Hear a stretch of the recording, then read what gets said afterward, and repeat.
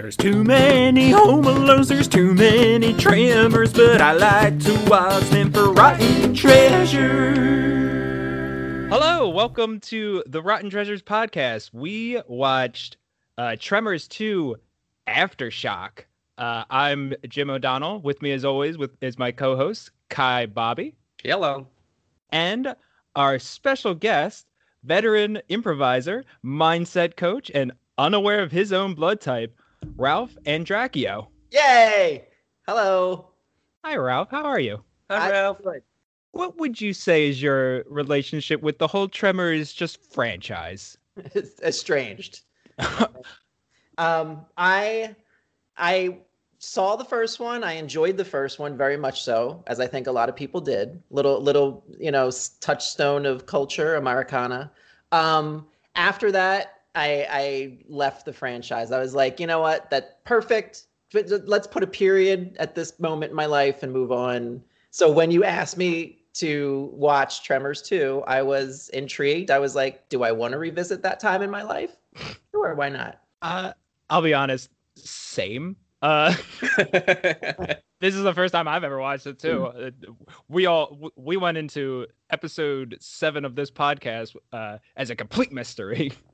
Yeah, no, well, honestly, except for me, this is one of those, you described, I think, Home Alone 3 like this for you, where you kind of mixed up, and thought that was you thought that was the Home Alone. And at times, there's a lot of parts of rewatching this that I was like, oh, that's Tremors. That's the first Tremors. So I definitely blurred these two together because I saw them both growing up.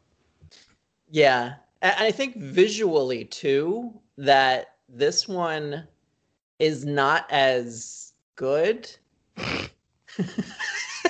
I watched the trailer just to get to a couple days ago, just to get my feet wet, and oh, no. And it looked like somebody filmed it on their day off on a handheld camcorder, and because the film quality, I was like, did the first Tremors look this bad? And I would venture to say no.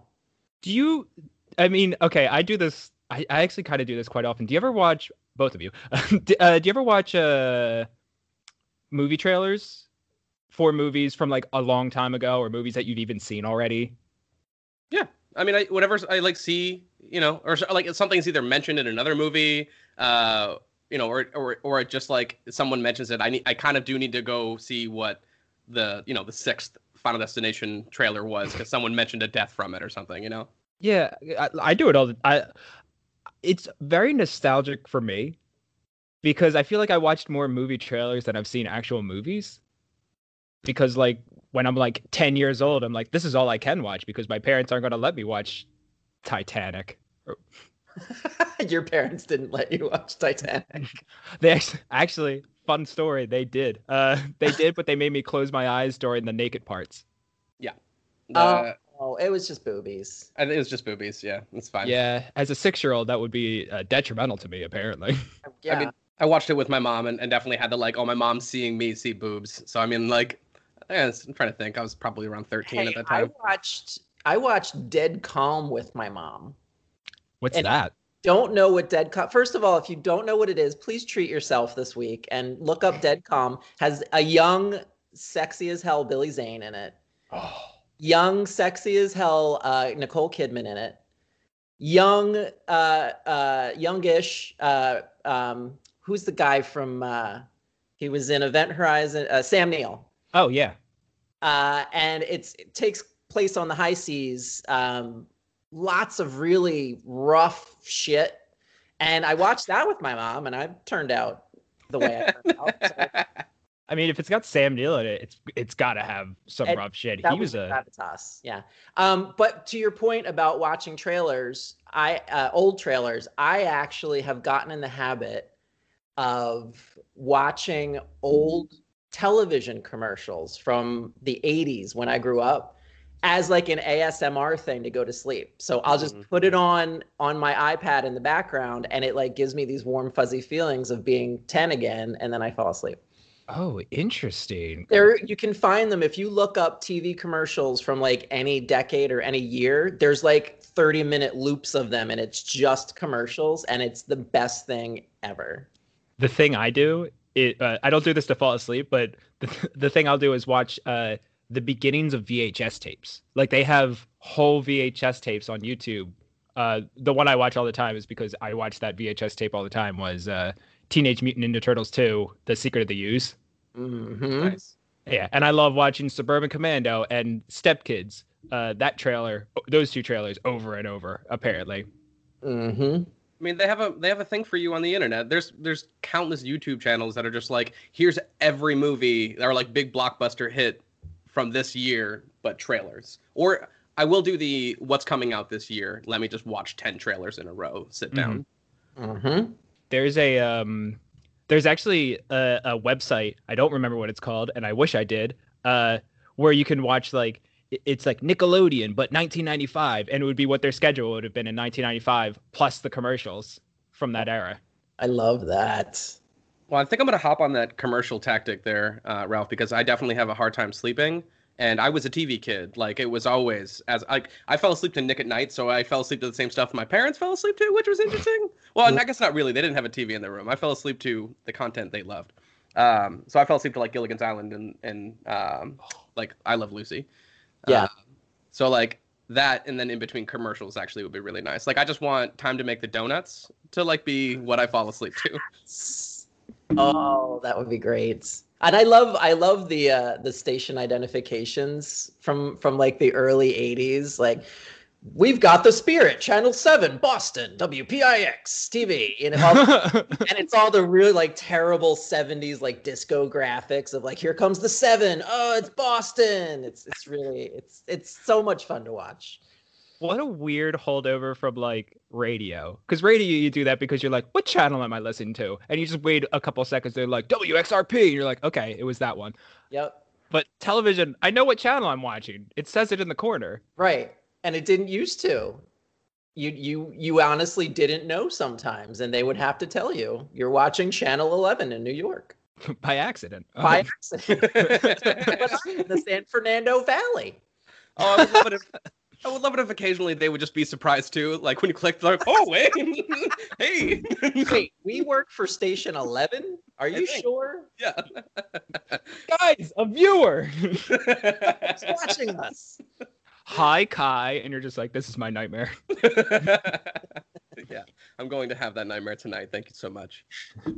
And they're just like, do you want to watch Tremors 2 Aftershocks? We lost our viewer. We lost our only viewer. The answer to that, Jim, is no. I do not want to watch that movie. I was gonna say we have Kai messaged me earlier because they have a very different opinion on this. Ralph, before we get into it, then Sure. overall, did you like it or didn't you? Ooh, starting out with the tough questions right away. Did I like it? We want to see whose side you're on. No, I didn't. Okay, you're on Kai's side. You're on my side. Thank you. I appreciate that. For many reasons we'll probably get into during the course of this discussion. I'll say there's definitely parts I hate about this movie. Yes, absolutely. Like no doubt about it. But I did overall kind of like it for the first hour, definitely. It felt like it did feel kind of consistent for the first hour with the first movie. Okay. Are you saying that it like paralleled the pacing? It's been a while since I've seen the first one, but from what I remember, I think the first one was a little bit better at suspension of disbelief. Of, you know, they set up the little the sleepy town, and like you got to know the people and you liked them and you cared about them, and it was like it was a fun premise, and it was Kevin Bacon was in it. My God, you know. Yeah, so, where's my Kevin Bacon peeing off a cliff? Give me something to start this film. So this one just didn't have that nice lead in. Like, I didn't care about anybody in this film. I cared about the ostriches. That was about it. They killed the barrel guy right away. Like, they just came into the movie and they said, here's a guy who has to run on some barrels to get away from these, you know, graboids. I can finally get that word out of my mouth, right? Graboids. Yeah, graboids. Terrible word. You're just like, sure, I haven't even began to care about this character, and sure, they're dead. What's next? Right. Yeah. Ralph, you brought up the ostriches. Do you want to know something that's very interesting about those ostriches? Yes, please. Do you want to know why they wouldn't mate with each other? Are they the same sex? They are both male. Oh, Female ostriches are shorter and like Oh. more ruffly. well. Yeah, I guess you didn't notice that either because I don't know ostriches at all.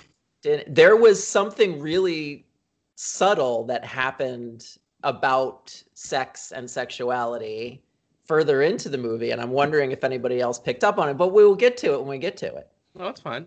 I mean, We can get into it now. you got me intrigued. Well, real quick, before we do that, though, I do want to note, in terms of like comments to the ostriches, Earl said something that really made me laugh, and I'm going to find it right now. Now you and Susie, you and Susie are gonna make me some little birds, or I'm gonna take some barbecue sauce to the both of you. It made me laugh so hard. That was my first like, okay, maybe I do like this movie moment. Like, yeah, like, I don't know, random stuff. That's what happens in all of these movies. It's just I'll be like really upset and bored out of my mind, and then just out of nowhere get hit by a line that just is absurd. I think for me, the first time they blew up one of the graboids and they had those really ridiculous looking umbrellas, and the new guy like forgot to open his. It was like this nice little comedic moment that I thought was cute. That made me giggle a little bit. Oh, it's a GIF. I was gonna send someone a Tremors related GIF, and that's one of them that pops up. Is him just being like, "Oh crap! All right, well now I got pumpkin, Tremors guts all over my body." Pumpkin spice latte, Tremor guts. There were some funny edits in it. Like, I think my favorite funny edit, because I actually wrote this in both my things I hate section of my notes and things I like section of my notes, was when they Fred Ward looks at Riley's butt and they do like that long extended thing. I was like, ugh, we're doing this. All right, fine. And then it shows from her perspective, and then she stares at his butt for a really long time. And I was like, yes, I'm into this. I was like, that was a really funny joke. I liked it. I don't know. It was very funny editing. That was the thing, is like, in order to kind of mirror the first movie, they're like, all right, Fred Ward needs to have a love interest because that's what movies need to do. And they give like a baseless character real quick. I'm kind of attracted to you. And then he does like the creepy entrance into the room where he puts his like arm up against the door and he's like, well, hey, little lady, whatever comes in. And then they do your only way out of this room. How you right. Super, super creep. Right. And I forget, he's like, we were going to talk about seismographs or something. Like, I don't know. He said something bullshit just to like get the conversation going. But then it was because of the mutual but like visual swapping that made me be like, all right, cool. Like, they're on the same page. Thank you for putting that at ease. Oh yeah. I agree with you. I think it's an old trope that needs to die, that you have to have a love interest to have the audience needs a stake in this. They need to care. We have to make him fall in love with somebody. How about you just write characters that we actually want to care about? They don't have to be in love. Especially since these two had no chemistry. They had zero. I have more chemistry with Fred Ward, and I've never met the man.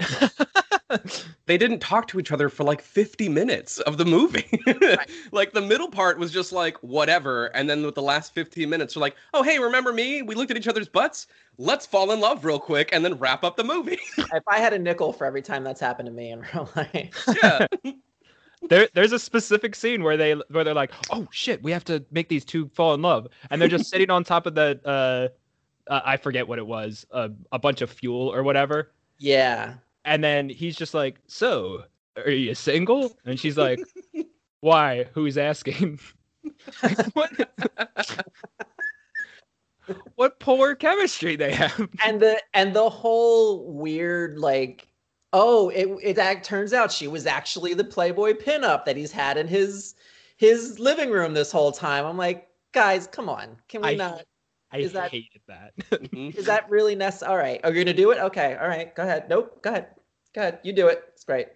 There's two things I hated in this movie. One was that, and two was the new guy. Oh, you just talking about Grady? Mm-hmm. He went from things that make me laugh to things that really piss me off category real fast. He's a delusional fanboy, and I hate him. I enjoyed how they made him, like, the wardrobe people were like, let's put every possible like early 2000s wardrobe trope we can. Like, he was wearing 2 pairs of socks at the same time. What? Oh, I didn't notice that. It's like, was that a thing? Like, he had the unbuttoned like bowling jersey. He had the fedora hat, fingerless gloves. The only thing I was looking at. 2 pairs of socks. Like, I was like, can you edit yourselves down? Like, what did Chanel say? Like, you always want to look in the mirror and take one thing off before you leave the house. So somebody, Edith Head, some really big fashion person was like, before you leave the house, look at yourself in the mirror and take one thing off before you leave. So it's like you edit yourself down to what you really need. Oh, it's gonna be my underwear every time. I'm just gonna be like, fuck. I was gonna say I can't take anything off. I'm down to my minimum as it is. I'm going no undies every time. That's what they should have done with him, but have been like, let's take it all off and start again because somebody went too far. Yeah, he looked like he was in Swingers. I didn't like him. He did say one thing that really got me as well, which was Fred Ward was like, I don't even know you. And he's like, I drive a taxi, I live in a crappy apartment, I watch too much TV, et cetera, et cetera. It's just like, you get me. Oh, now I know you. Okay. Cool. Awesome. Now we're best friends. Awesome. Right. I still hate you. Also, cabs are not going to go out into the middle of the desert to drop somebody off. In movies, I feel like this is my only evidence of this is in movies. Yes, where it's just like up a mountain and you're like, all right, enjoy the $5,000 tip later. Yeah, like I can't imagine jumping into a taxi in Philadelphia and be like, take me to the middle of the desert. I think the weirder part about that is that a Mexican oil tycoon was like, yeah, once I get to America, then I'm going to take a taxi cab to where I'm going. Oh, also, I'm glad you brought that up. Huge plot hole, folks. Mm-hmm. Indulge me for a second. So the first one in this reality really happened because they were talking in this movie about how, oh, I saw you on Good Morning America, and oh, they made an arcade game about this. You make so much money off this, and magazines and everything.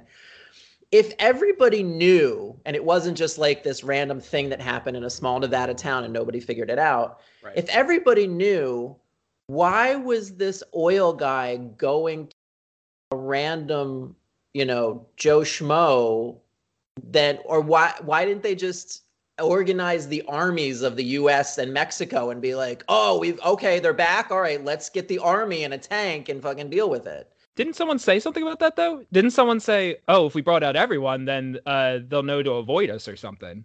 Right. It would be, in this situation, it would be like too much noise, too much chaos, and they would like actively, actually, wait. Did they mention it when it was in reference to the Shriekers or in reference to no one knows about the Shriekers at that point. Right, at that point they don't know. Okay, well at this point our listeners don't know either. Shriekers we're very all over the place. Right. No, I don't know. Well, then just don't invite that many army people. It just struck me as weird as like there's other people better equipped to deal with it instead of the one guy that got lucky the first time. Yeah. Right. The one guy who doesn't know how to play rock, paper, scissors. Like that's the guy we're going to send out there. Rock beats everything. Right. Can't quite figure it out. I just got it. I literally just got it. Oh my God, Ralph. Rock beats everything. Oh my God. Yeah, because they stand on rocks. I'm not even joking. I literally just got that. Oh, you really just did? I really did. That's fucking terrible. So that whole kind of mind fuckery when it comes to those games. My dad used to do the, all right, heads I win, tails you lose thing with me for the longest time as a kid. And I just was like, oh, okay, cool. I just really suck at odds. Just don't. There's no luck. There's no luck for me. Just bad at odds.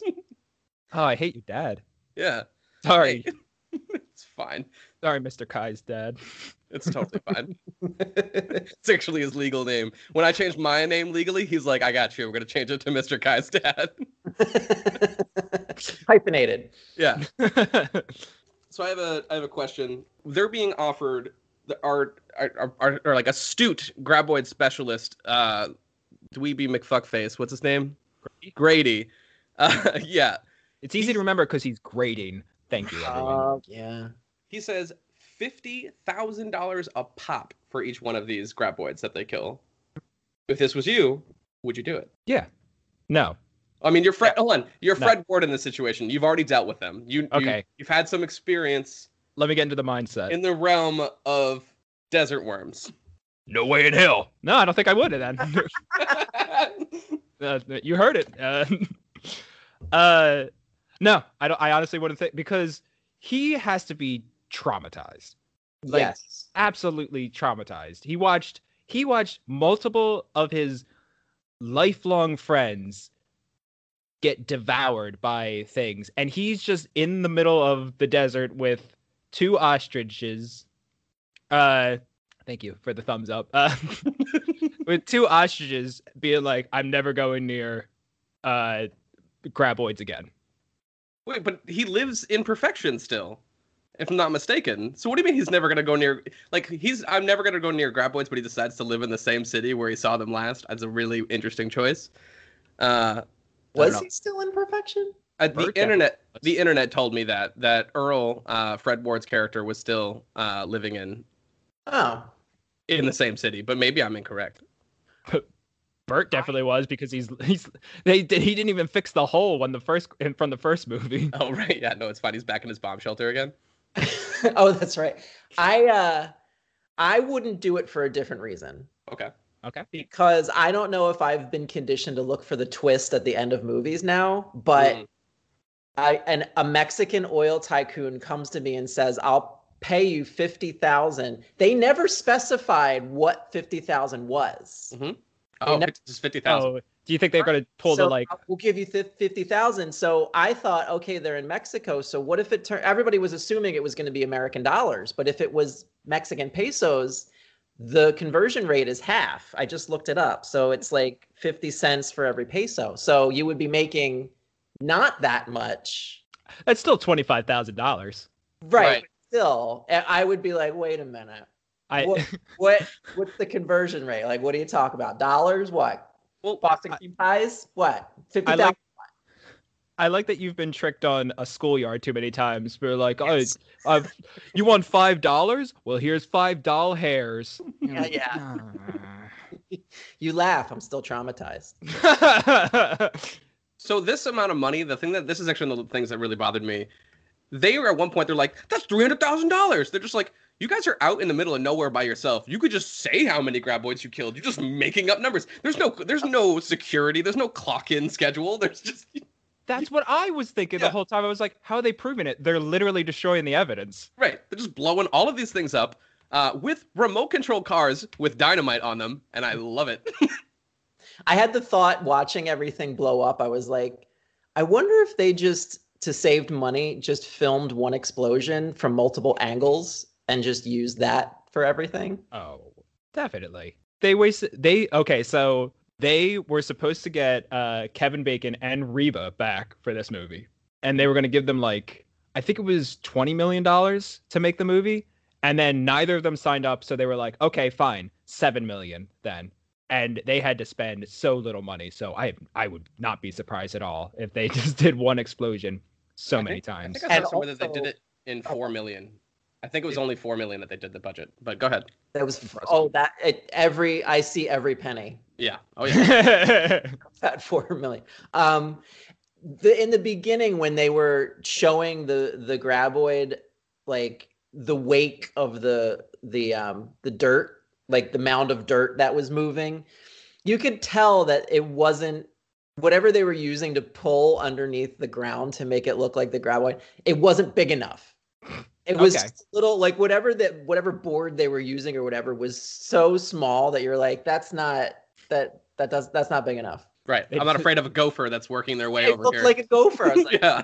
Okay, cool. Is this going to be like Caddyshack? This is going to be adorable. Let's do it. Hilarious. Oh, this one's going to be a romp. Hijinks. So I want to share something with you, Ralph. I didn't tell you that I was going to do this, but we said we weren't going to talk about politics, but I will have to mention that there was an election recently. Mm-hmm. And I've been getting plenty of messages from people about, do you know where to vote? make sure you vote, all that fun stuff, as I'm sure you were getting blown up on your phone. Oh, God, yeah. So to those who asked me, I made sure to respond with requesting if they have any hot takes on the 1990s horror sci-fi classic Tremors, starring Kevin Bacon and Fred Ward. And I got some responses. Yes, please. Let's hear them. So a lot of them were just like, I have no idea what that is, whatever, very dismissive, and I'm an asshole for just literally taking up these people's time. But some of them were like, this is hilarious, thank you for doing this. I got, Kevin Bacon is such a cutie in the film. Not my favorite series, definitely scared me as a child. I think that's fair. Fair. That's not my favorite Kevin Bacon look. I'll say I don't like the hair on him. It just doesn't do it for me. He also seems very like gaunt in it too. This is me now just insulting Kevin Bacon. I feel really bad about it. Siobhan shit on his hair in the first episode, so you're not. Honestly, I agree with Siobhan. I think his hair looks absolutely ridiculous in the first movie. So yeah, it's silly. And then Fred Ward took his wig and put it on Footloose himself. Kevin Bacon. I'm sorry, what was that, Ralph? I'm sorry, I talked over you. I'm more of a Footloose Kevin Bacon myself. Yeah. I did get a follow-up with that with, however, we count on you to vote for Joe Biden? You know what is scary as Tremors? An uncontrollable respiratory virus that also kills people. Vote for Joe. He has a plan to open us back up. Also crushing the virus like Kevin Bacon did with those giant worms. So I appreciated that they were like, we're going to tie this into, let's get you to do the thing that you need to do. They beat the hell out of that metaphor. Good. I really love that. I really hope this brought some joy to somebody. They're like, all right, this is going to be fun. This breaks up my 4-hour random text messaging job right now. And this one, underground success, Joe Biden. The last one I got here that was noteworthy was 4 stars because although it's somewhat dated, it's a great film. And the rapport between the two leads, 10 out of 10. Oh. Thank you, Jane, from volunteering with PA Democrats. I don't like at all that they mixed their rating system. Like it was 4 out of 4 stars, but 10 out of 10 chemistry. Up. Yeah. 10 thumbs out of 10. You decide on a rating system and stick with it, Joan. Please. No, well, it's Jane, and I think she did ask about the podcast, and I think she's going to listen. So, Jane, just so you know, we're very frustrated with you about this. If you want to apologize, you can talk to us on our Twitter. Yeah, and also you can be a guest on the 7th Tremors movie when we do that. Well, I guess I'm going to have to give some bad news to the person I booked today. Thanks, Jim. Oops. I'm sorry. I got in at number 2. Yeah, no, seriously. This is a ridiculous series. I'm grateful that you got in when it was still somewhat slightly good. Yeah. Because it's going to get, as far as I understand it, worse. I was also, again, me thinking of twists and turns. I was also wondering, because at one point the oil guy said they'll get double, going back to the, what you're making for killing them. They would get double, so 100,000 if they caught one alive. And my conspiratorial brain was like, what does an oil man want with a live graboid? I also was like, okay, this is going to end with them. In my mind, it was like, okay, they're going to get there. They're going to start blowing them up. They're going to get one. They're going to bring it back halfway through the movie. And then they're going to be like, here it is. And then it's going to start attacking the streets like it does in Jurassic Park 2. I was thinking more of Aliens, where they were like, oh, we wanted to smuggle one back to Earth so we could study it and clone it, kind of thing. I'm a messed up person. The first thought I had was he's going to fuck that graboid. There's no way. There's no way he's not bringing that graboid to have a good time. I'm so sorry, Jim. Well, little known plot point from Aliens, they also just wanted to fuck the alien before. Oh, really? I mean... Yeah, who wouldn't want to fuck a queen? It's yet again another series, Jim, we'll have to go through because I've yet to see it. That's a great one. The first 2 are great. I've never seen the 3rd one. I saw the 4th one time when I was 17, and it was New Year's Eve, and I liked it, and I've been told I'm wrong. Don't get me started on Alien 3. I could talk about that movie. I was the only one growing up who liked it. Everybody else I knew hated the shit out of that movie, so I could do a whole podcast just on Alien 3. Oh, we're probably going to do it at some point, so I think we're going to book you. Invite me back. I'd love to talk about that for 3 hours straight. Ugh. You were an early fan of David Fincher. I do love David Fincher. A thing that did also bother me, right? And I'm gonna say this wrong. Someone help me out. This is a time period before dinosaurs. Is it Cambrian? I can't say it. Pre-Cambrian. So this is yeah, right. So I want to make sure. So Cambrian is the time period. This is pre-Cambrian, right? This is how many millions of years ago? Like 500 and almost 600 million years ago, I think. Yeah. Yeah. Because I have a roommate who I mentioned this briefly, and then of course Nate, who I've mentioned in this podcast countless times, is like, "Oh, we're gonna look into everything about this." So at that time, there's only one. What would you call it? Like unicellular like existence that exists, and it's like a fern, basically like it's a plant. And then essentially, if this was true, like this would be one of like the only two like what's the word I'm looking for? Faceted? No. It's a very multifaceted animal. No, multicultural? No, this is why I hate you. Thanksgiving at their house was always so great. Oh, I lost it in my notes to make me sound like a smart person. Is the word you're looking for cellular? Yes, thank you. So I wanted to talk about the movie Cellular real quick. Oh man. No, I'm not gonna do that. But this is aside from this fern, this is the only multicellular like being existing at this time. Period. Which is ridiculous because what are they eating? MREs. How are they surviving? I'm sorry. What is that? MREs. They eat meals ready to eat. That's what they were eating back in back before dinosaurs. They're eating those. Oh yeah. Oh, okay. Just army rations and graboids and ferns. That was it. I just think it's ridiculous. They found like that fossil rock and they were just like, yeah, they're from like dick long time ago. And like Fred Ward's like, fuck, I thought they were aliens. I don't trust that geologist anyway because something that really this is where the movie lost me. I can't wait to hear it. This made me laugh more than the other thing with the umbrellas. They were like, all right, so the sexy geologist is that like, oh, our film needs a sexy geologist. Check. All right. Right. And so she was there and the guy helping her comes in and she's like, oh, did you place all the seismographs around the whatever? And he was like, oh yeah, cool. I hooked him up to this seismograph monitor. And it was like a fucking Atari 2600. in case you want to play Pong with this sandworm. Like, oh, it's coming this way. Jesus. Break out. You're like, oh, no, dude, nice, sick block, dude. Sick block. It was just so comically terrible. I was like, why even do that? Just have one of those things that's like the lie detector with the pen that kind of scratches along. That would be even more believable than having that stupid Atari 2600 video game. I love it when Fred Ward, like when they like have to abandon the truck, like he brings that with him and he's just like holding on to it with dear life. This is the one thing I need. I almost reached my high score. I think the thing that bothered me the most about that was that like they were the square in the middle, but the square in the middle moved. Like if they were like driving, the square would move across the screen. It's like, what's the point then? Like, well, I guess to me it reminds me of kind of similar to that of when you're using when you're in like a boat and you're trying to find the fish, right? Doesn't your you're still in the middle of the radar though, right? Yeah. Yes. You win. I give up. That's modern technology won this time, folks. Yeah, that's perfectly fine.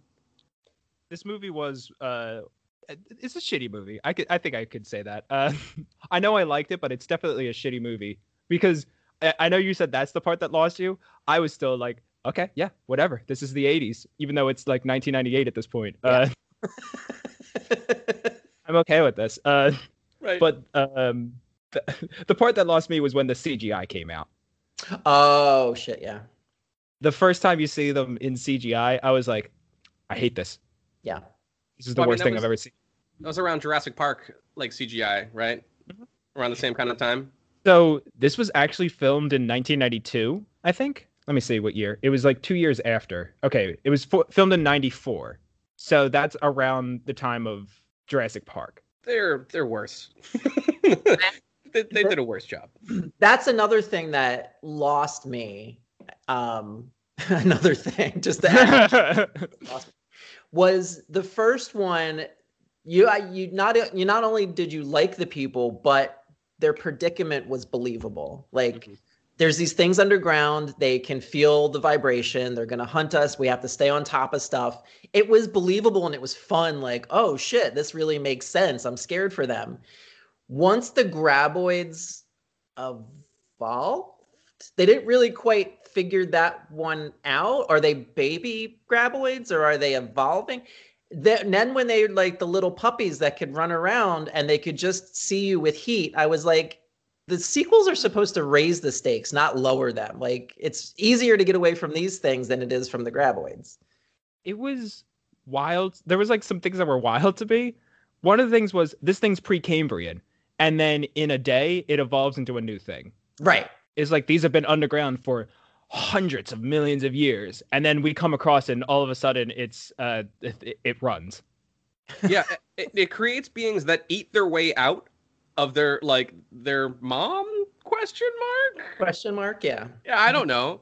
And then they make even smaller ones because they eat candy, and then they just like barf up another version of themselves. I love how they were These little fucking meatballs piss me off. They're so weird. oh, it made itself sick, it ate too much, and there was just these long shots of this puppet like dry heaving. And then a baby comes out of its mouth, it threw up a baby. It pissed me off, and I actually ended up finding out about it on the internet. I was like, that baby, like the scale of the baby that came out of the Shrieker didn't make any sense. Nope. And it was because they literally just used the exact same puppet, but then made it a point to like the way they zoomed in to try to make it look like it wasn't. They made a bigger cage. That's right. all they did. They did like what Gallagher would do on stage when he would have a gigantic couch. Right, and they had nobody in the shot, so there was no point of reference for how ridiculous it was that they just used the same fucking puppet. And that actually brings me to my point about the geologist said something really weird when they saw the baby air quotes being born. She was like, "Oh my God, it's a hermaphrodite. It doesn't." It's not a hermaphrodite. Like that's not. You're not using that word correctly, right? No. Like No. So it's not necessarily a hermaphrodite. We'd have to check its sexual organs for that to be true, and also impregnate yourself. But anyway. It's an asexual being. Yes, right. It's literally all you needed to say. You have a degree. I don't. I shouldn't be the one who knows this. To be fair, though, she has a degree in geology. Right. Which is not biology. So if we found two rocks that were fucking and having babies, then I would believe what you were saying. But yeah, that's not the word. That's not the right word. And you don't know what you're talking about. 1994. I was like, ugh. Yeah. I mean, yeah, 1994. Yeah, we're evolving. We were not saying this on movies anymore, which is great. Asexual. Just say, oh, it's cloning itself or something, because that's what it's doing. It's not. It doesn't have anything to do with the anyway. I'm sorry, Ralph. You don't understand. She's a scientist. She has to use science words. You know what? And this is totally just non sequitur. You know what word I did really appreciate being brought up into this movie? Brought back from the first one, a callback. Bert uses the word penetration once again, unnecessarily. he specifically does it too. He's like, yeah. I was told that I need to have more penetration. Yeah, he loves to talk about the penetration of his bullets. It's amazing. I would listen to him talk about penetration anytime. Oh, I mean, he has such like ridiculous artillery that he got. Hold on, did he get just the truck, or did he actually get all this weaponry from the Federales army? Yeah, he got it from the army. This guy's ready to go. He's got C4, dynamite, every type of other cool explosion device. He did do the smart thing, though, where he got a ton of stuff, where they were just like, okay, let's get a couple sticks of dynamite and blow up. I don't know how many graboids there are. So unprepared. Well, I mean, he was ready to go. I did enjoy that they had him come back, because I love seeing the guys in movies that just filter everything through a military lens of like relationship, military. Well, get along with your friends, military. I love that we talked about Reba being taken out, right? So they had to write something about it. So she left him. They had to write something. That's what Which makes sense. Right. What I loved is that he goes, You know, she blames our problems on the collapse of the Soviet Union. said I couldn't handle life without the threat of global war. It made me lose my shit so much. But yeah, that's the kind of man he is, right? That was in my things I like notes. That was like, okay, so she can't be in the movie. I was like, that was a very natural way to write her out of the movie. Good job, movie. You did it. And then they came out and they were CGI and I hated them. The other thing that Bert said that really got to me, so there was a time where they were cut off from connection, right? When we, the viewers, found out that these shriekers exist. But Bert was not privy to this information. So when he finally does reconnect with the rest of the crew in such a distress, he's like, I feel like I was denied critical need to know information. You know, like he harps on that so much. They immediately like, well, we didn't know either. Which you'd be like, okay, yes. If I were in Bert's situation, I'd be like, okay, then I just need to simmer down. He keeps bringing it up. He keeps going, well, I wasn't told about these things. Like, no one was. And you wonder why Reba left. Right. I don't. He went through such like he got what would you call it? He got ransacked. Is that a term? Is that what I'm looking for? Ambushed. Thank you. This is the relationship I love. What's the word? What was I saying? Ransacked. What does that mean? Let's look up a dictionary. It is, but I'm going to look up a dictionary. I think it means that when you like quickly and messily rob somebody. Okay, well that didn't happen here. Oh, What is it? Go hurriedly through a place, stealing things and causing damage. You almost dictionary definition. Ooh. Okay. I mean, okay. Well, that's relatively applicable. So these little fucking meatball monsters show up and they just start trying to destroy Bert. And when he talks about how he survived, he goes, the ones that got on board I handled with a combination of small arms fire and hand-to-hand techniques. And the visual of Bert fighting these things with his bare hands brings me so much joy. Well, he actually caught one, so he had. Right. I mean, he has to be good with his hands at that point. He hogtied this thing. Yeah. He also did his like military spiel for like a bit too long. Like military spiel, he says like maybe 2 sentences, but he says it for like 5-6 sentences. And I was like, is this really that funny of a joke that we need to keep this going for this long? Answer: no. Yeah. Strap in, Jim. I bet they're gonna fucking make that the whole thread through the rest of the movies with Bert. It's just like he's the doomsday preparer.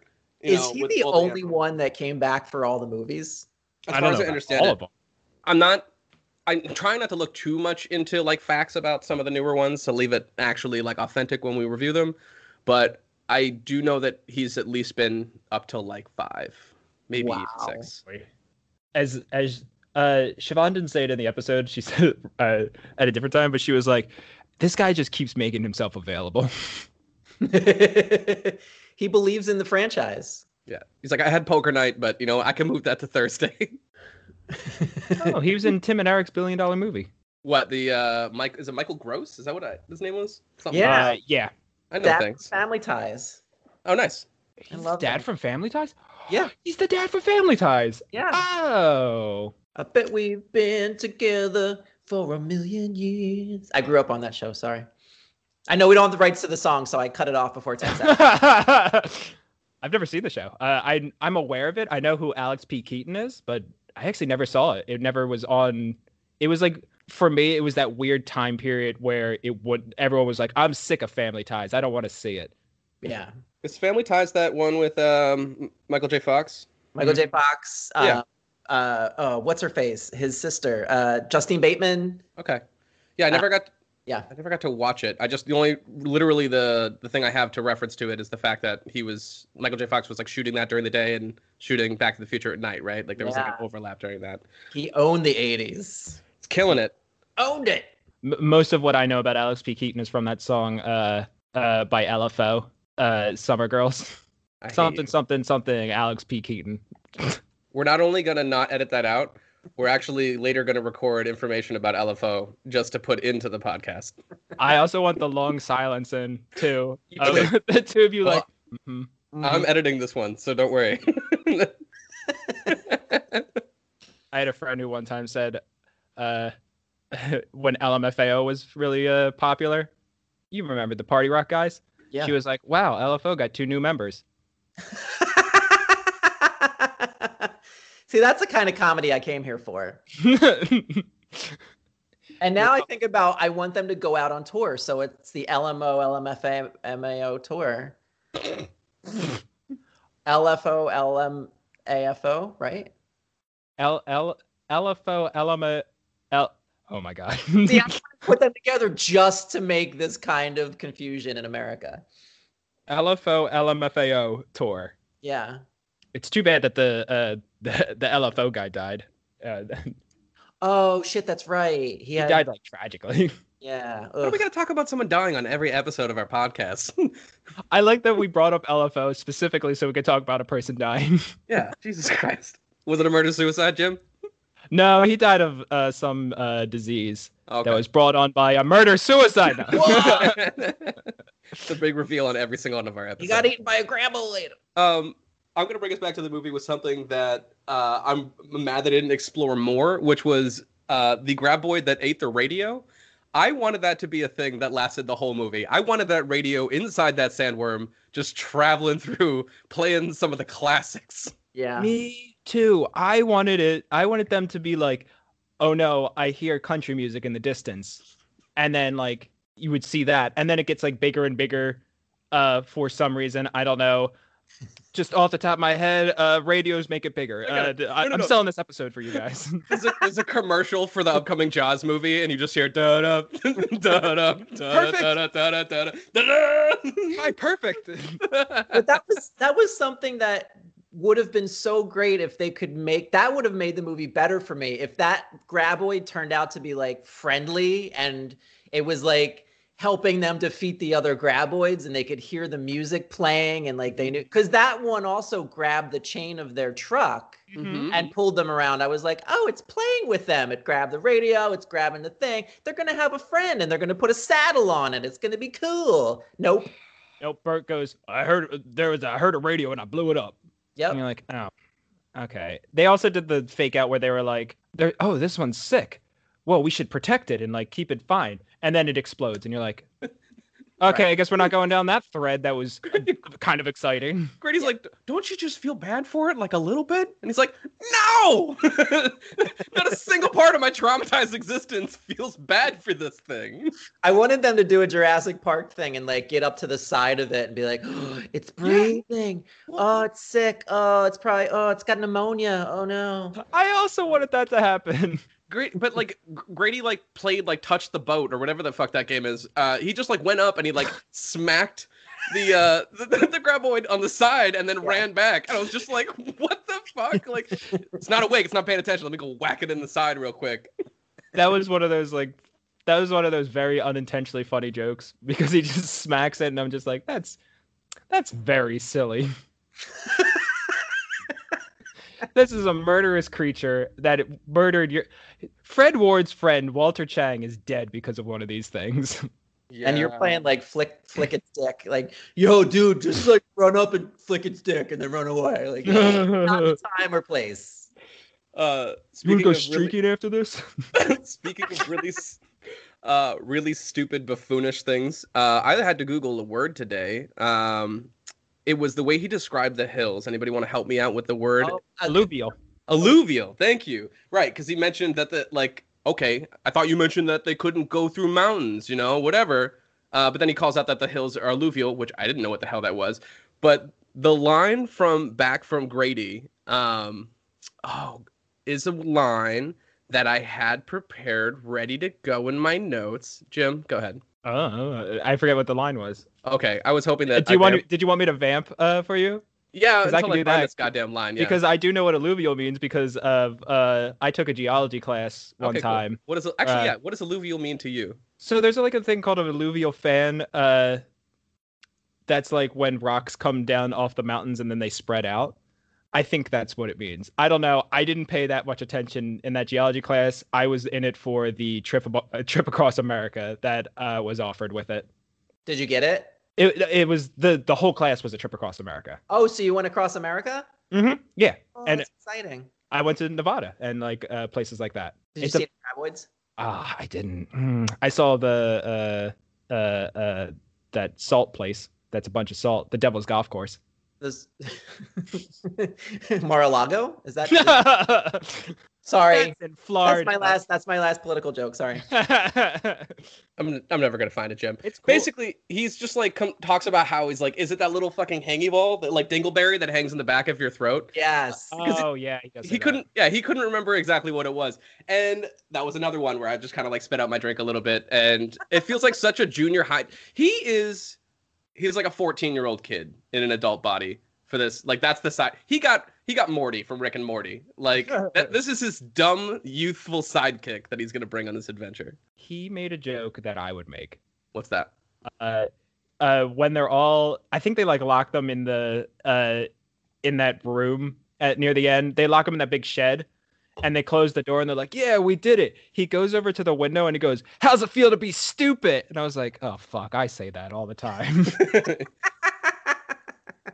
That's the thing that kind of bugs me about it too, is if you want to have, he was just like so dumb during the course of the movie for somebody his age. If you want to have a 14-year-old kid be the sidekick, have a 14-year-old. I would have enjoyed it more if it was a 14-year-old kid that wasn't playing dumb, because that guy was like 30 years old. Like, okay, you should know some of this stuff. Who hasn't played rock, paper, scissors, or as they called it, scissors, paper, rock?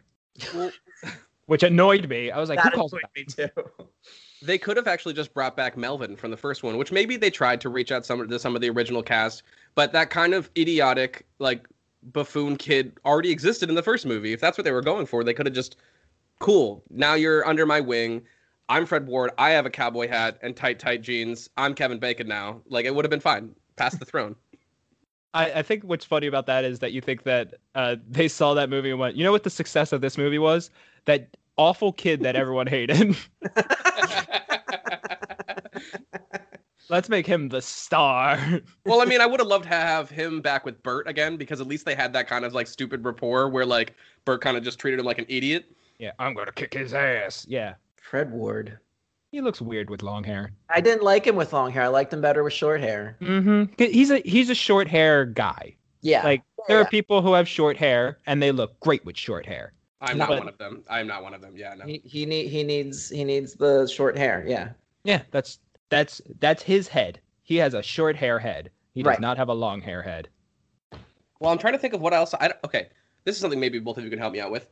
What the fuck else is Fred Ward in other than fucking Joe Dirt? That's literally the only thing I know him from. He's been in a ton of stuff. I can't think of anything off the top of my head, but he's been in he's one of those actors that's like, oh, he's been in literally everything.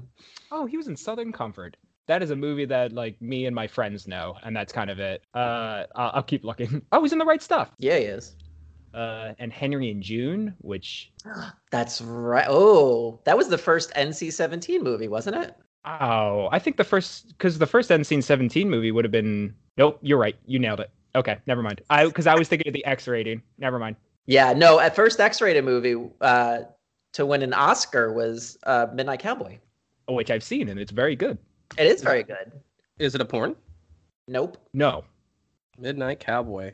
it's very good. I suggest it.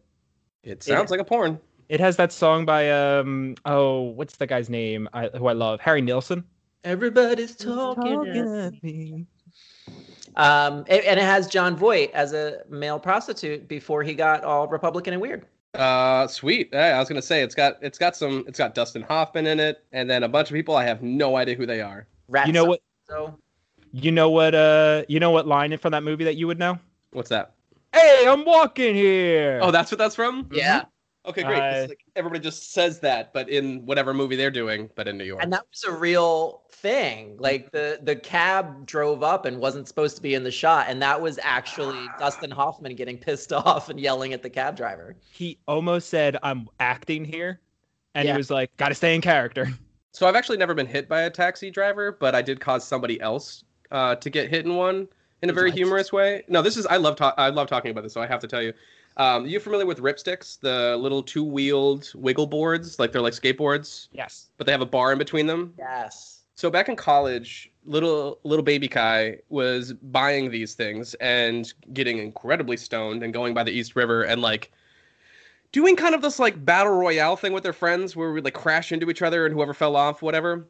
Anyways, late night after one of my royales, I'm on my way home, ripsticking, and I'm just sticking it up, out there. It's like 1 a.m. in the morning, and I'm going across the Lower East Side, and I stumble across like these two guys, and one of them just locks eyes with me and decides that he needs to punch me. So he just nails me in the face, and I fall off my ripstick, and I'm just like, what the fuck? And his friend looks at me, he's like, oh, you got a fucking problem? Because he didn't see that his friend just hit me. And I just immediately split decision, looked at my ripstick, ran towards it, jumped on it, wiggled away. And when I went across the street, he came chasing after me. And the I'm walking here moment happened because the taxi driver came and was like, and stopped him from being able to come after me. So I was just like, I'll never know why that person felt the need to punch me. I'm glad I was able to escape. But I'm sorry, the image of you wiggling away is very, like, someone punches you, you're like, oh no, and then you're just like, hit it. What I'm particularly proud of is that just before that, because shout out to David Nelson, who got me really good at running towards it when it was flat and getting initial momentum. Like, jumping on, like, running towards it, getting a head start, getting your feet flattening out, and then cruising. So I got a quick speed boost and was able to wiggle in front of the taxi before it came up to the stop. Hey, I'm Sonic the Hedgehog. I'm still anxious about it. I think that's the closest I've ever been to fully getting pummeled by a bunch of people, or by people that were clearly drunk and ready to throw down. I'm fine. I'm totally fine. Oh God! It's episode. We're just bringing up some, and now welcome back to guys, or early Sure, 20s drama. Talk about graboids. Oh no! No, but that shit happens. It really does. I mean, I kind of know why that guy did it. I mean, I think. Well, let's put because I'm on a ripstick, or do you think this is or because I wasn't out. I wasn't visibly queer, but I definitely was out there shouting to the world, you should probably punch this ripstick person. Oh, yeah. No, I didn't mean anything about you. I was just talking internally about his struggle for his own self-acceptance. That person had either just lost a ripstick competition and was just his dad was murdered by a ripstick. Right. What happened to this person? You know how I feel about ripsticks, stranger? My dad died in a ripstick factory. He got ripstick lung. If I died because of daddy issues, that's perfectly fine. My wife left me because I'm too into ripping. My girlfriend is pregnant with ripstick twins. How am I going to feed all these mouths? I don't even know how many mouths they have.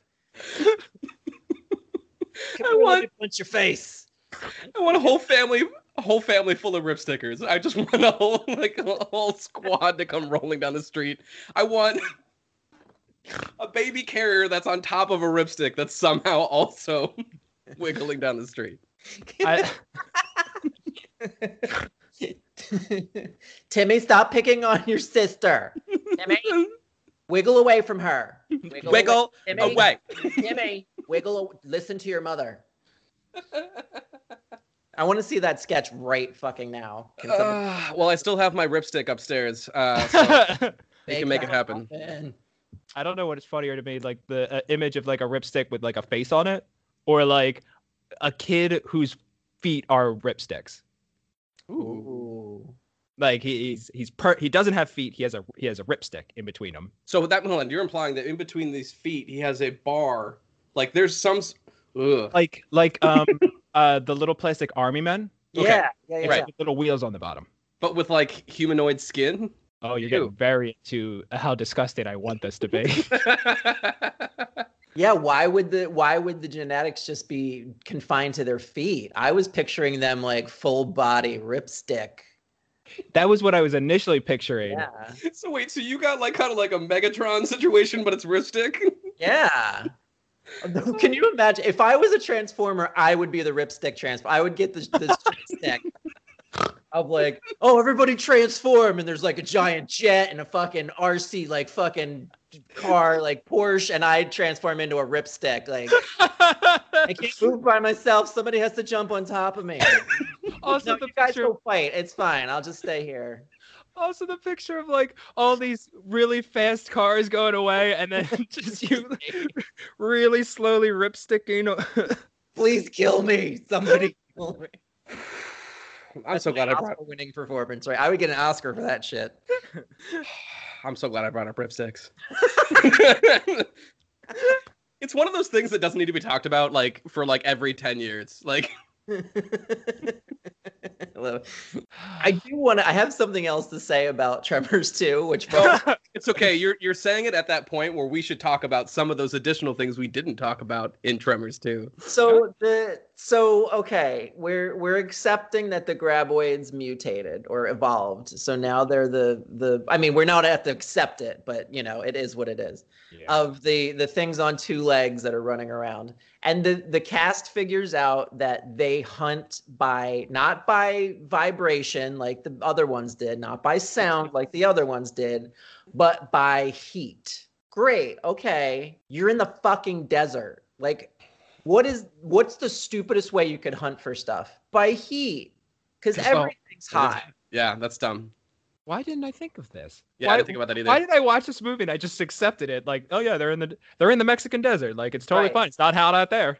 There's plenty of those inconsistencies. One that really bothered me is, okay, so they're attacking cars, and we find out the reason why is because there's heat, the engine's on, whatever. So they know that could be something I want to eat. I'm gonna go eat it. Right. When they're human bodies that these things should be able to sense, and they use a door to try to be like, I'm not here, peekaboo, with these things. Mhm. Somehow you can't see the heat through a door, but you can see the heat through a hood of a car. Like, And they weren't like good quality doors. They were like contractor special and like empty, no core plywood doors. right. And that's fine. Yeah. Like, like it was very like, there's a couple really, really like cartoony moments where they're like, how do we escape this one? Oh, I know. We'll heat up the pants and put them on the clothesline and wring them out. So that way, Let's go into that abandoned house, and then they get into the house and it's completely not finished. It's just a wall with a door. at one point I wrote down, I'm like, this is basically just another Home Alone movie. There's just stupid little things. We're reviewing Home Alone still. There's a remote control car. I love how they turned into a Buster Keaton movie. Hey, how are we gonna get out of this thing? Oh, we're in a pickle. I don't know. Let's hop on that trolley car and see where it takes us. Downtown, great. I like that's what you think that happens in Buster Keaton movies. Well, they were silent. You have to add your own twist to it.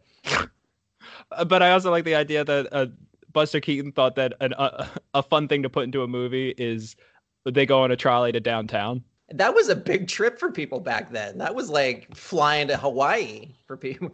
Downtown on a trolley on my budget? No, thank you. You think I got 10 cents, Missy? I don't think so. How am I going to feed all these ripstick kids taking a trip downtown on a trolley? You get out of here, Mr. Moneybags. Unless you want to marry me and help raise these ripstick kids. Rippers, roll out. Oh my God, worst show ever. I don't know why, but to me, they're like a middle-aged, suburban, like privileged white family. That's just, Yes. yeah, absolutely. Oh. They're like, this family does two things: loves and loves some more. Oh, I really thought you were gonna be like loves and rips. that too. Dumb. Yeah, I mean, okay, so it felt like they wrapped it up relatively quick at the end. For me, like, Yeah. it was just weird pacing through the whole movie, and then Yeah. the whole climax of them being put inside this garage, I don't know, I didn't care. I wasn't that suspenseful for me. It was like Eating junk food and rice flour. For That me, they all translated and made the realization, sweet, what a dulce, what, oh, sweets and rice flour, oh no. I did like they all did that together. Yeah. Like, you all knew that? Like, because I didn't know it. I was sitting at home like, oh, that's an interesting reason. well Very in the specific too. In the words of Fred Ward in this movie, he goes, "It's a whole new ball game. It's a whole new ball game." Like it's just This entire movie was a whole new. They kept pivoting. It's like, okay. It's like when you're watching a bad improv scene and instead of building on top of a premise, they just keep introducing new premises. Yeah. Yep. That's what the Shriekers felt like to me. It was like, okay, how do we build on top of Graboids? We'll make a new thing. Yeah. And it's nothing at all like the Graboid. And then everybody on the sidelines is like, "Oh, we're doing this? Okay. All right, fine. I'll be Fred Ward. All right. Yeah, okay. I'll be Fred Ward, like he said that to himself. He just happened to be around when everyone was talking about the movie. He's like, all right, cool, yeah, I'll be Fred Ward, and let's do it. Can I play Earl again? Yeah. I want to be an ostrich in this one. No, Mr. Ward, you can't. You have to be, I want to be an ostrich. Can I have long hair? Sure, go to town. Another random consistent that bothered me. So Fred Ward saves the day, right? He's the one who's like, spray me with these fire extinguishers, and that's what's going to make me, I won't give off any heat. These things won't know that it's me. Where did these fire extinguishers come from? Is that how fire extinguishers work? What, to blow a bunch of cold stuff on you? Yeah. It is cold. Like the way the fire extinguishers don't work in like they're like fire is hot. If I put cold there, all of a sudden it's cold. It like smothers the heat. Right. It is cold. So it smothers it, but it's not the temperature that does anything. It's the CO2 that does the smothering. Yeah, but it's also cold. Like, but it's not like that. It looked like they dipped him in nitro and liquid nitrogen. Yeah, he was like Mr. Frost. It was out of nowhere. I was like, okay. Are you thinking of Mr. Freeze? Yeah. Not Robert Frost. No, I'm not thinking about Robert Frost. What was his name? Mr. Frost. Yes, it reminded me. Freezy the Snowman. That would have made this movie better if Arnold Schwarzenegger as Mr. Freeze was in it. Hey, graboids, chill. That was a question I was trying to figure out, right? We've complained about Grady. If you were the casting people on this movie and you were like, oh, Kevin Bacon's not down, Fred Ward needs a sidekick, who's it going to be? Who would you have gone with? From 94 or from 2020? Let's do bring me back to 94. That's fine. Shit. And honestly, hold on. And no. And you can actually, I'm going to give you the license to time travel, take someone that's currently acting and put them alongside the then 1994 Fred Ward. I have a 1994 answer. But I have to remember his name. Vince Vaughn. It's not Michael Cera? Okay, keep going. No, it's 1994's Vince Vaughn. Because he looks like Vince Vaughn from that time period. Like I said, he looks like he's from Swingers. Wait, hold on. You're saying Fred Ward looks like Vince Vaughn? Who are we casting right now? We're replacing Kevin Bacon's like missing void. We're going into the Aftershocks movie. We're saying we can't get Kevin. We need someone to buddy cop this situation. I am Kevin Bacon's missing void. Yes. Who's gonna penetrate this void that exists? I want to change my answer, but I don't know to what yet. Okay, that's perfectly fine. I'm gonna blow everybody's mind. Take this journey with me, if you will. Another 1994 movie, Speed, Sandra Bullock. Mm-hmm. Hear me out. Hear me the fuck out. What if, now we're going to play what if instead of Speed, her breakout role was Tremors 2 Aftershocks? Oh, shit. Think about the world we live in right now. Yeah. If she was and she made the movie just as like successful as she did in Speed. Yeah. What if instead for Tremors? No, nobody gives Sandra Bullock a dead and empty character arc. Like, no, she would have been a fucking full-on character, and she would have out-acted Fred Ward and everybody else on that stage. It would have been amazing. What if that happened? I was really imagining like the scenario would be, oh, then Sandra Bullock wouldn't be famous. Like that's all. That's the answer. We would have never got to see her float in space by herself forever. Oh God, don't get me started on Gravity. I like that movie. No, I meant the actual Universal Force. Fucking bullshit. All right. Fucking bullshit. Jim, did you get another answer? Did you got one? Oh, I was too busy thinking about Sandra Bullock. No, I think that totally works. I mean, the next thing I thought of, and it was only because we were talking about Sandra Bullock and Gravity, and I was thinking about people who can pull off movies where they're just by themselves. So logically, the next thing I thought about was Tom Hanks, who we've already talked about in this podcast. When we bring back Tom, imagine it's just Tremors 2 Aftershocks, but every single role is played by Tom Hanks. Yeah, we know. We know the classic trope. All right, so we're bringing that back. So wait, hold on. Are we doing Tom Hanks as the Shriekers too? Oh yeah, absolutely, 100%. Oh God. I want him also to be a CGI Tom Hanks. Oh, like from, Polar Express. Tom Hanks? Exactly. Wow. Now this is getting good, We should have wrote this movie. We would have done a better job. right? Another thing that kind of I want to talk about is the big explosion that happens at the end. Yes. Right? It's absurd. Fred Ward sets up a bomb inside of the truck that's inside the garage. Mm-hmm. And when this thing explodes, like they're all running away and they're thinking they made it far enough, whatever. Bert's just like, no, you got to keep running. They conveniently find a trench that exists on the grounds. One of those oil trenches. Yeah, we know. Yeah. Oh, yep. Okay, never mind. They conveniently find an oil trench, which totally makes sense, and that's not a problem. I don't think that's real. And then Jim, you got to stop, man. I'm gullible and I'll believe anything you say. Your classic oil trench. But then when everything explodes, I loved how silly it was that there's the first wave of explosion, and then there's like 10 seconds that passes, and then there's just debris that you can tell like 20 feet in the air is just cast throwing random debris and shit at them under the ground. And the original explosion, you could tell it looked like we're gonna blow up this tiny little model house. We're gonna slow it down so it looks bigger than it is, but it really didn't work. And then the sidekick guy was it just wasn't. And then at the end they show like in the distance the matte painting of the giant crater that was left because they used too much C4. That was not that big of an explosion. Relax, guys. My favorite part about that was the first explosion. Like the sound wave hits them, and Grady gets knocked over, and so does a nearby shack. One of those old shacks that just sit by the old oil trench. Yeah, the oil trench shack. We all have experienced it. Right. We're all on the same page here.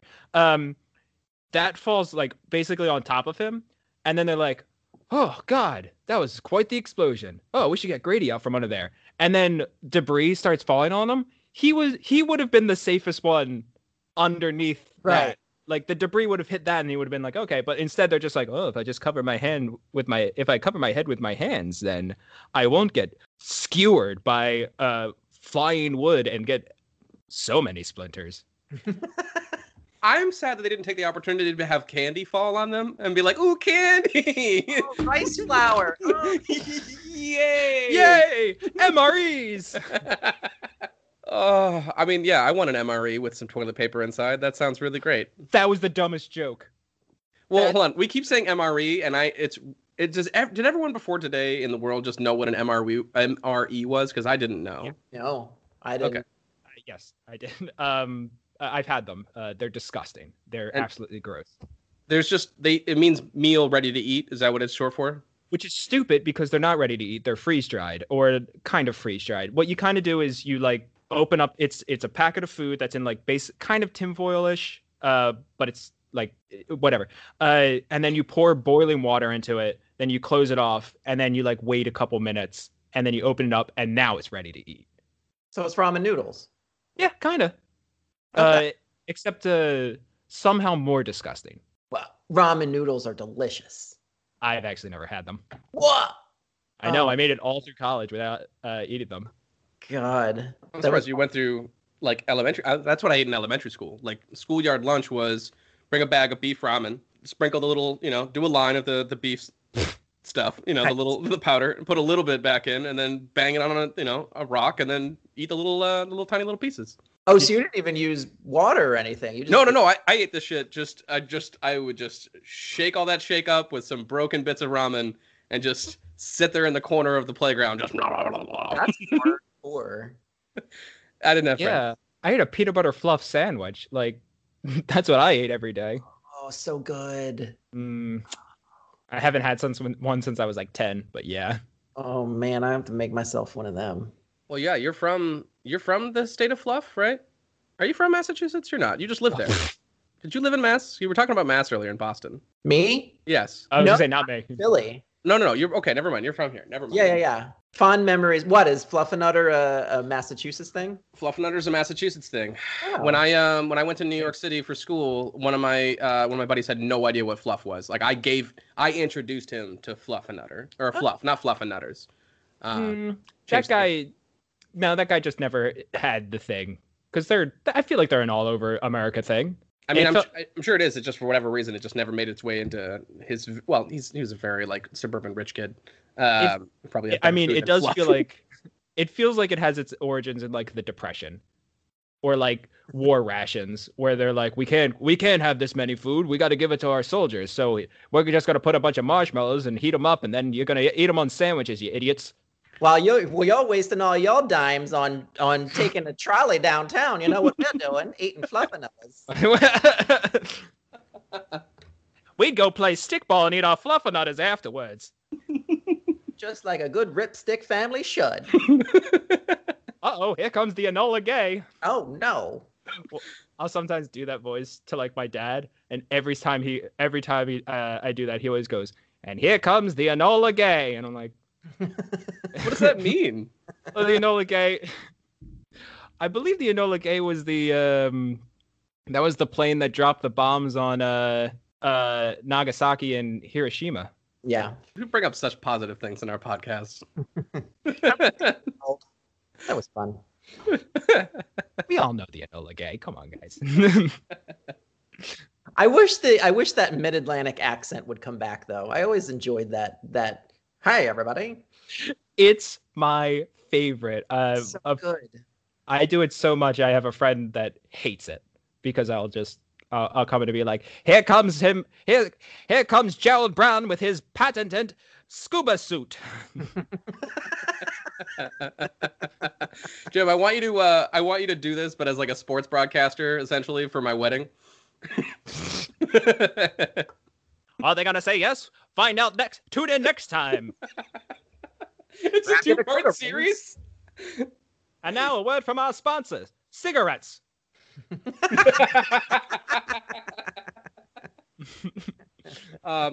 Speaking of sponsors and things that we like to promote here on the podcast, Ralph, I'm curious. Do you have some upcoming things that you would like to promote?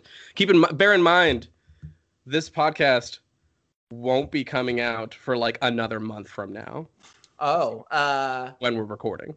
Well, in that case, we're so good at timeliness. I have a bunch of stuff coming up in November, but too late. You missed it. You missed it. It was great. It was a workshop about how to have a mid-Atlantic accent.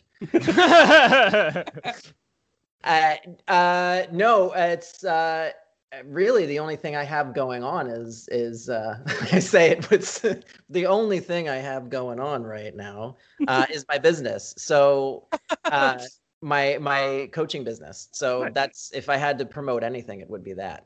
And what is your coaching business? Oh, okay. Can I do the little spiel? Oh, please do. No, literally, that's you. So- You have 15 minutes. Please do your PowerPoint presentation. Well, as you can see here, stocks are up. I own a business called Information Coaching and Communication. It is a coaching business. I'm a mindset coach, trained mindset coach, and I help my clients navigate big changes. So anybody who is at the precipice of taking a big step into the unknown, healthier habits, new job, relationship stuff, anything like that, especially right now with the pandemic, a lot of people are talking to me about, hey, I have all this stress. I have these big changes that are happening. What do I do? They come to me and I partner with people to help them through it. So I help them figure out what they really want to do, who they really are, where they really want to go, pinpoint all that stuff. And then it's easier to make a roadmap of them for them to follow to get to where they're going. So that's what I do. I think you're providing a very necessary thing that everybody really needs right now, because we all just got punched in the face with well, now what am I going to be? Right. Now what am I going to do? And somebody else, I can't take credit for this because another coach I know said this, but I say this to everybody because it really resonates. We're all going through a shared trauma right now of the quarantine.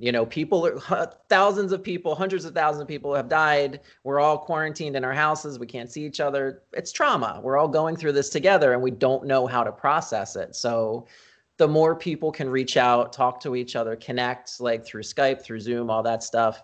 Talk to people like me, like coaches who just like vent, get shit out, talk about what to do next. It's all very necessary. So if I had one thing to say, it's like, don't stay by yourself in a bubble. Reach out to somebody, even if it's just a text like, hey, what are you doing?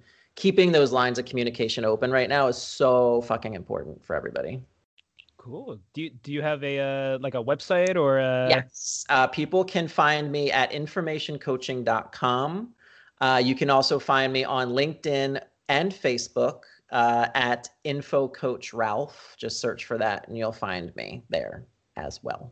And I can absolutely speak from not only from actually being your friend, also having you as an improv coach, and also just a few times in the context of actually me having interest in taking on a life similar to yours. You and I have done a little test sample of what it would be like to be one of your clients. Yes.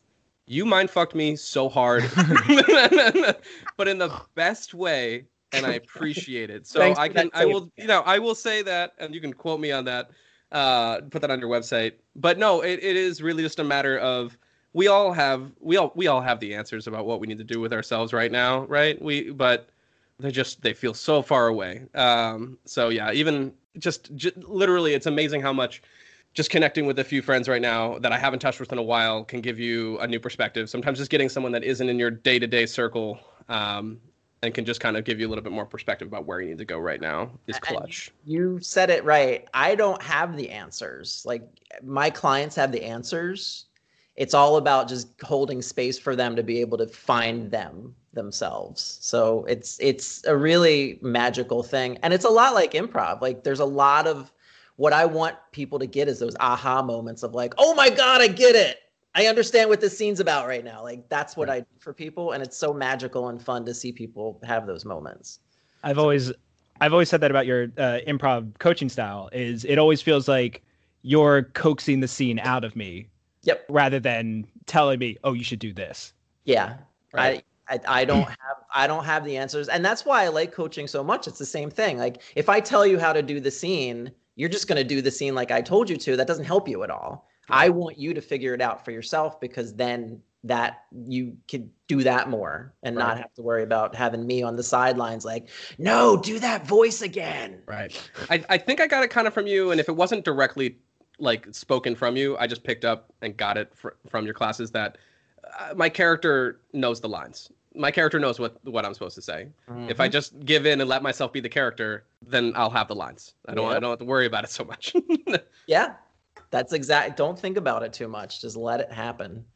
Get out of your own way. I am with doing that. Well, with that, I really want to thank you for coming onto our podcast, sharing time and space with us. This was great. Thank you so much for having me. This was a blast. I loved it. Well, thank you everybody for coming on. Next week, we are going to be back with Jack McDermott. We'll be going over the third installment of the Tremors series, I believe. It's Tremors 3, Back to Perfection. Great. Thank you so much, everybody. Thanks again, Ralph. Thank you, Jim. I love you both. You're wonderful. Thank you. Thank you. I love you. Bye. Bye, everybody. It's still recording. I shouldn't have said I love you to them. Do you want to take it back? It's going to be awkward now when I see them. Why? Because do you think they're going to think that we're in a committed relationship now? I think so. Oh, no. We need to call him back. Okay. Pretend I'm not here.